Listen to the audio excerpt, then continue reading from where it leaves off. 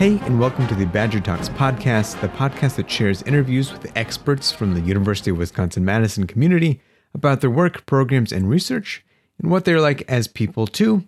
I'm your host, Ben Rush. Listening to this podcast will also give you a sneak peek of an upcoming longer talk by each guest. Our guest today, Cliff Robb, will give a talk about financial scams, which affect people of all ages, including young adults, on March 1st at noon Central Time virtually. A link to the virtual talk, as well as past and upcoming talks, is in the show notes.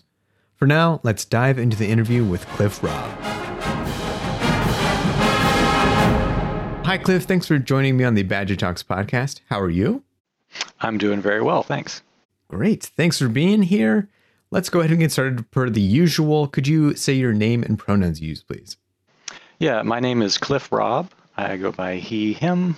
And if someone's going to bump into you on the street, what might you look like today? That's a great question. So I'm tall. I think most people reflect that I'm pretty tall. I am fairly thin in frame, so that's also a fun feature. Any identities you'd like to highlight about yourself? I think outside of the university job, my main efforts these days go towards parenting. I have 3 young children, and being a good husband at the house, helping out around the house as much as I can when I'm not here. Wonderful. I imagine they will also grow up to be quite financially literate as well. God, that's the hope, right? Yeah. And that's why you're here. Could you explain your association with UW's campus, please? Sure. So I'm an associate professor in the consumer science department in the School of Human Ecology. And so I am the faculty director for our personal finance program, where we have a pretty robust undergraduate program that teaches students all about how to be financial planners, advisors, help out people that are kind of struggling with money challenges and work in financial services industry jobs. Right. And so we had Linda LePay on last time. I'm glad we have you on here too, to just manage typical budgeting and finances, like Linda was saying, and my own experience too. We don't always get that background in school or with family. How did you first start getting into finances? My journey was kind of random. So when I was an undergraduate at a small liberal arts college, I actually focused on psychology. And so psychology was really fascinating to me. I got to psychology because I was really bad at biology. When my goal was to be a biologist, and I was like going to college for that, and I really got bad, and that was hard in college. So psychology was really, I found that appealing. And afterwards, I was looking at different PhD programs about 2 years after I'd graduated from undergraduate. And I was trying to go directly into like industrial organizational psychology or some other advanced doctoral program, and really was getting a lot of rejections and didn't realize how the system worked to kind of transition to PhD programs from undergraduate. And I had a friend who was working at the University of Alabama. She was a family friend, and she was one of the faculty members in their Department of Consumer Science, which had a personal financial planning kind of extension to it. And she recommended that I look at their master's in consumer science program and consider that as a stepping stone onto like a PhD in that space, because there's a lot of psychology behind the consumer behavior and money behavior. And I got into that master's program and really enjoyed it. But at the same time, while I was earning my master's in consumer economics, I was taking a lot of those personal finance courses just as like a way to kind of build a second skill set in case.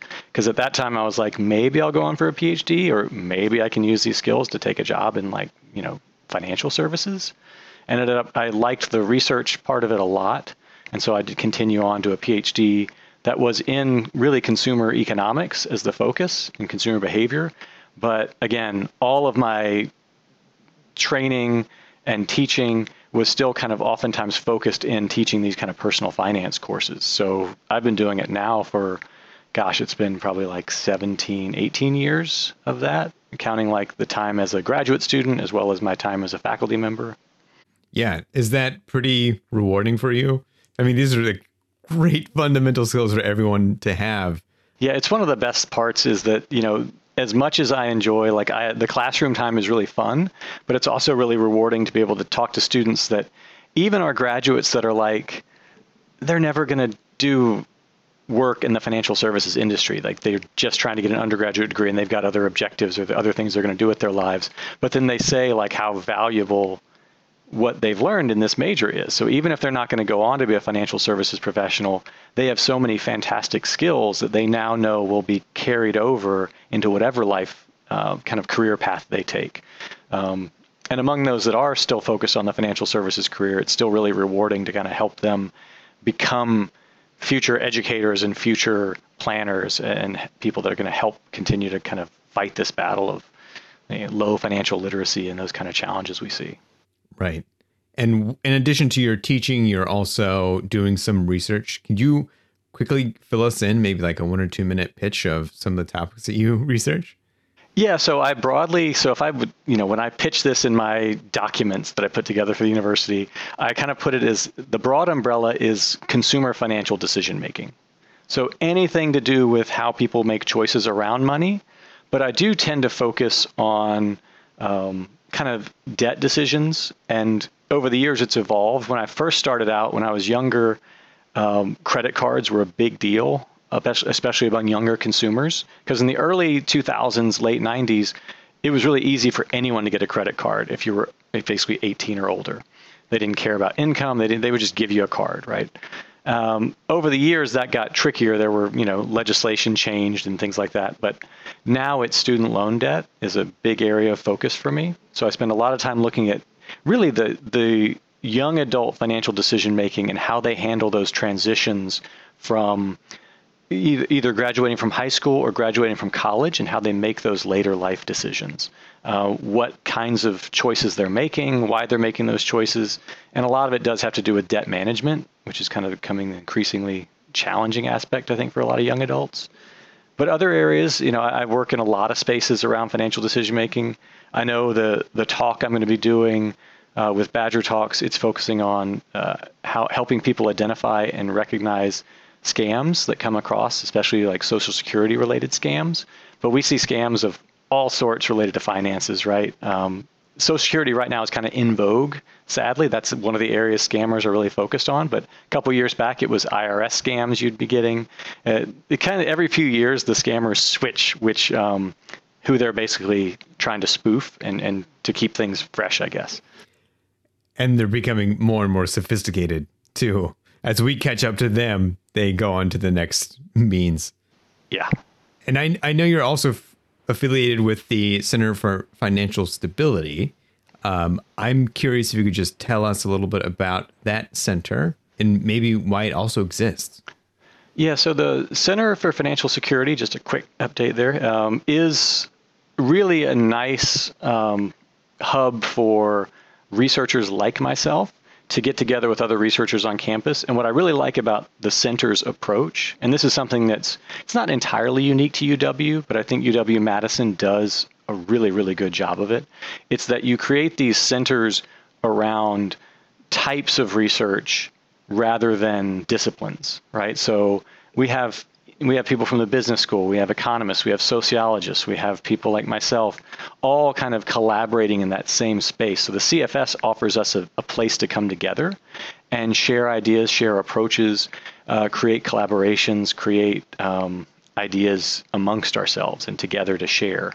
And so I really think that's a crucial piece that the university offers that does pay benefits both to myself as a researcher and to, I think, the broader community, both Wisconsin and really the global community, because it really helps, I think, create stronger work. Right. And I really like that approach to research. And in addition, like the center offers resources for everyday people too. Like I was going on there and seeing, there's quizzes you can take for your financial literacy and references.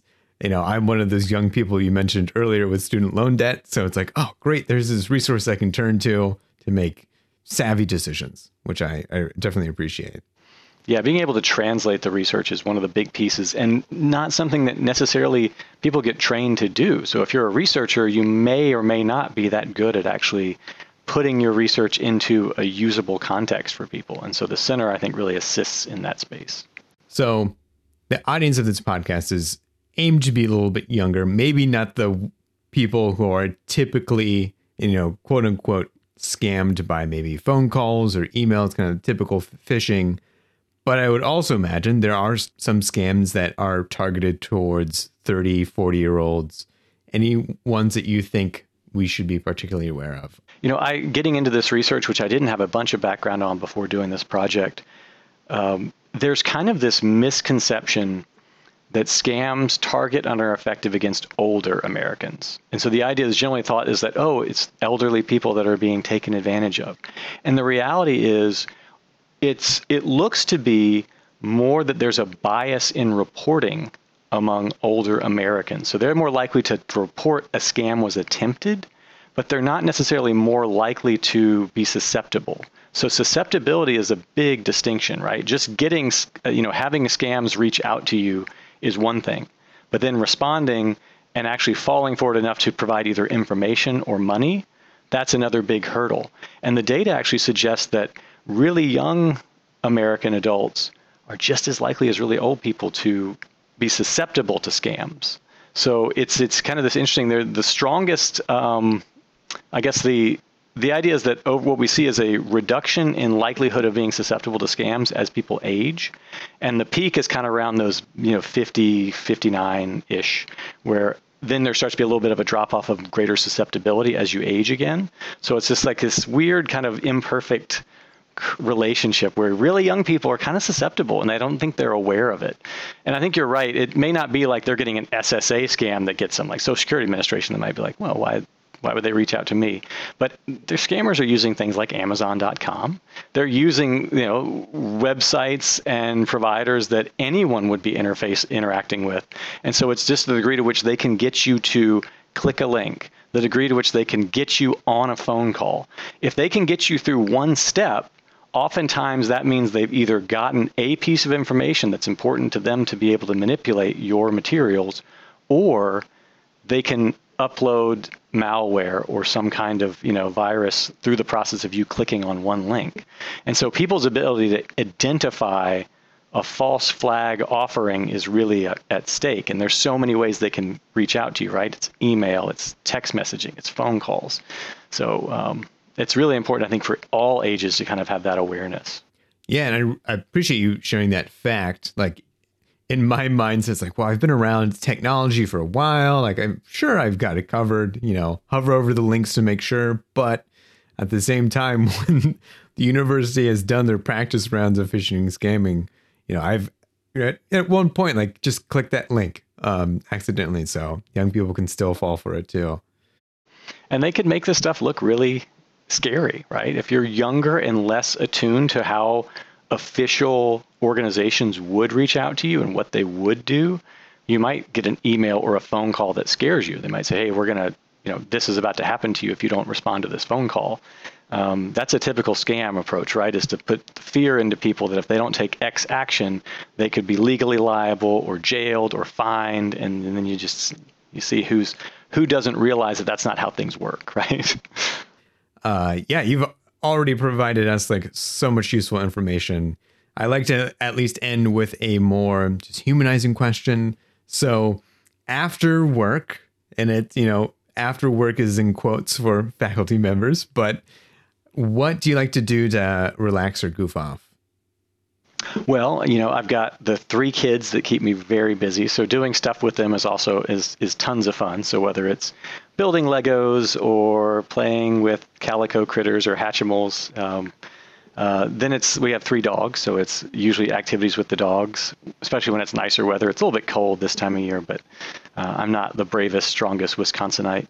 But when it's nicer weather, taking the dogs to the dog park is always a super fun thing. There's a great dog park south of town that's many, many acres. And so it's fun to take the dogs to the off-leash big park so they can just run and get their energy out. Wonderful. Well, Cliff, thank you so much for being on the Badger Talks podcast. Thanks for providing this wonderful information and look forward to hear your talk. Perfect. Thanks for having me. Thanks for listening to the Badger Talks podcast. I hope you enjoyed the interview, and if you want to catch more of Cliff, check out his talk on March 1st at noon Central Time. The link to his upcoming talk and talks by other University of Wisconsin experts is in the show notes. Until next time, be well. Badger Talks podcast is a creation by the University of Wisconsin-Madison and Deeper Than Data Media. Music composed by Bill Purdy and played by the University of Wisconsin-Madison Marching Band. The podcast is recorded, edited, and produced by T. Media.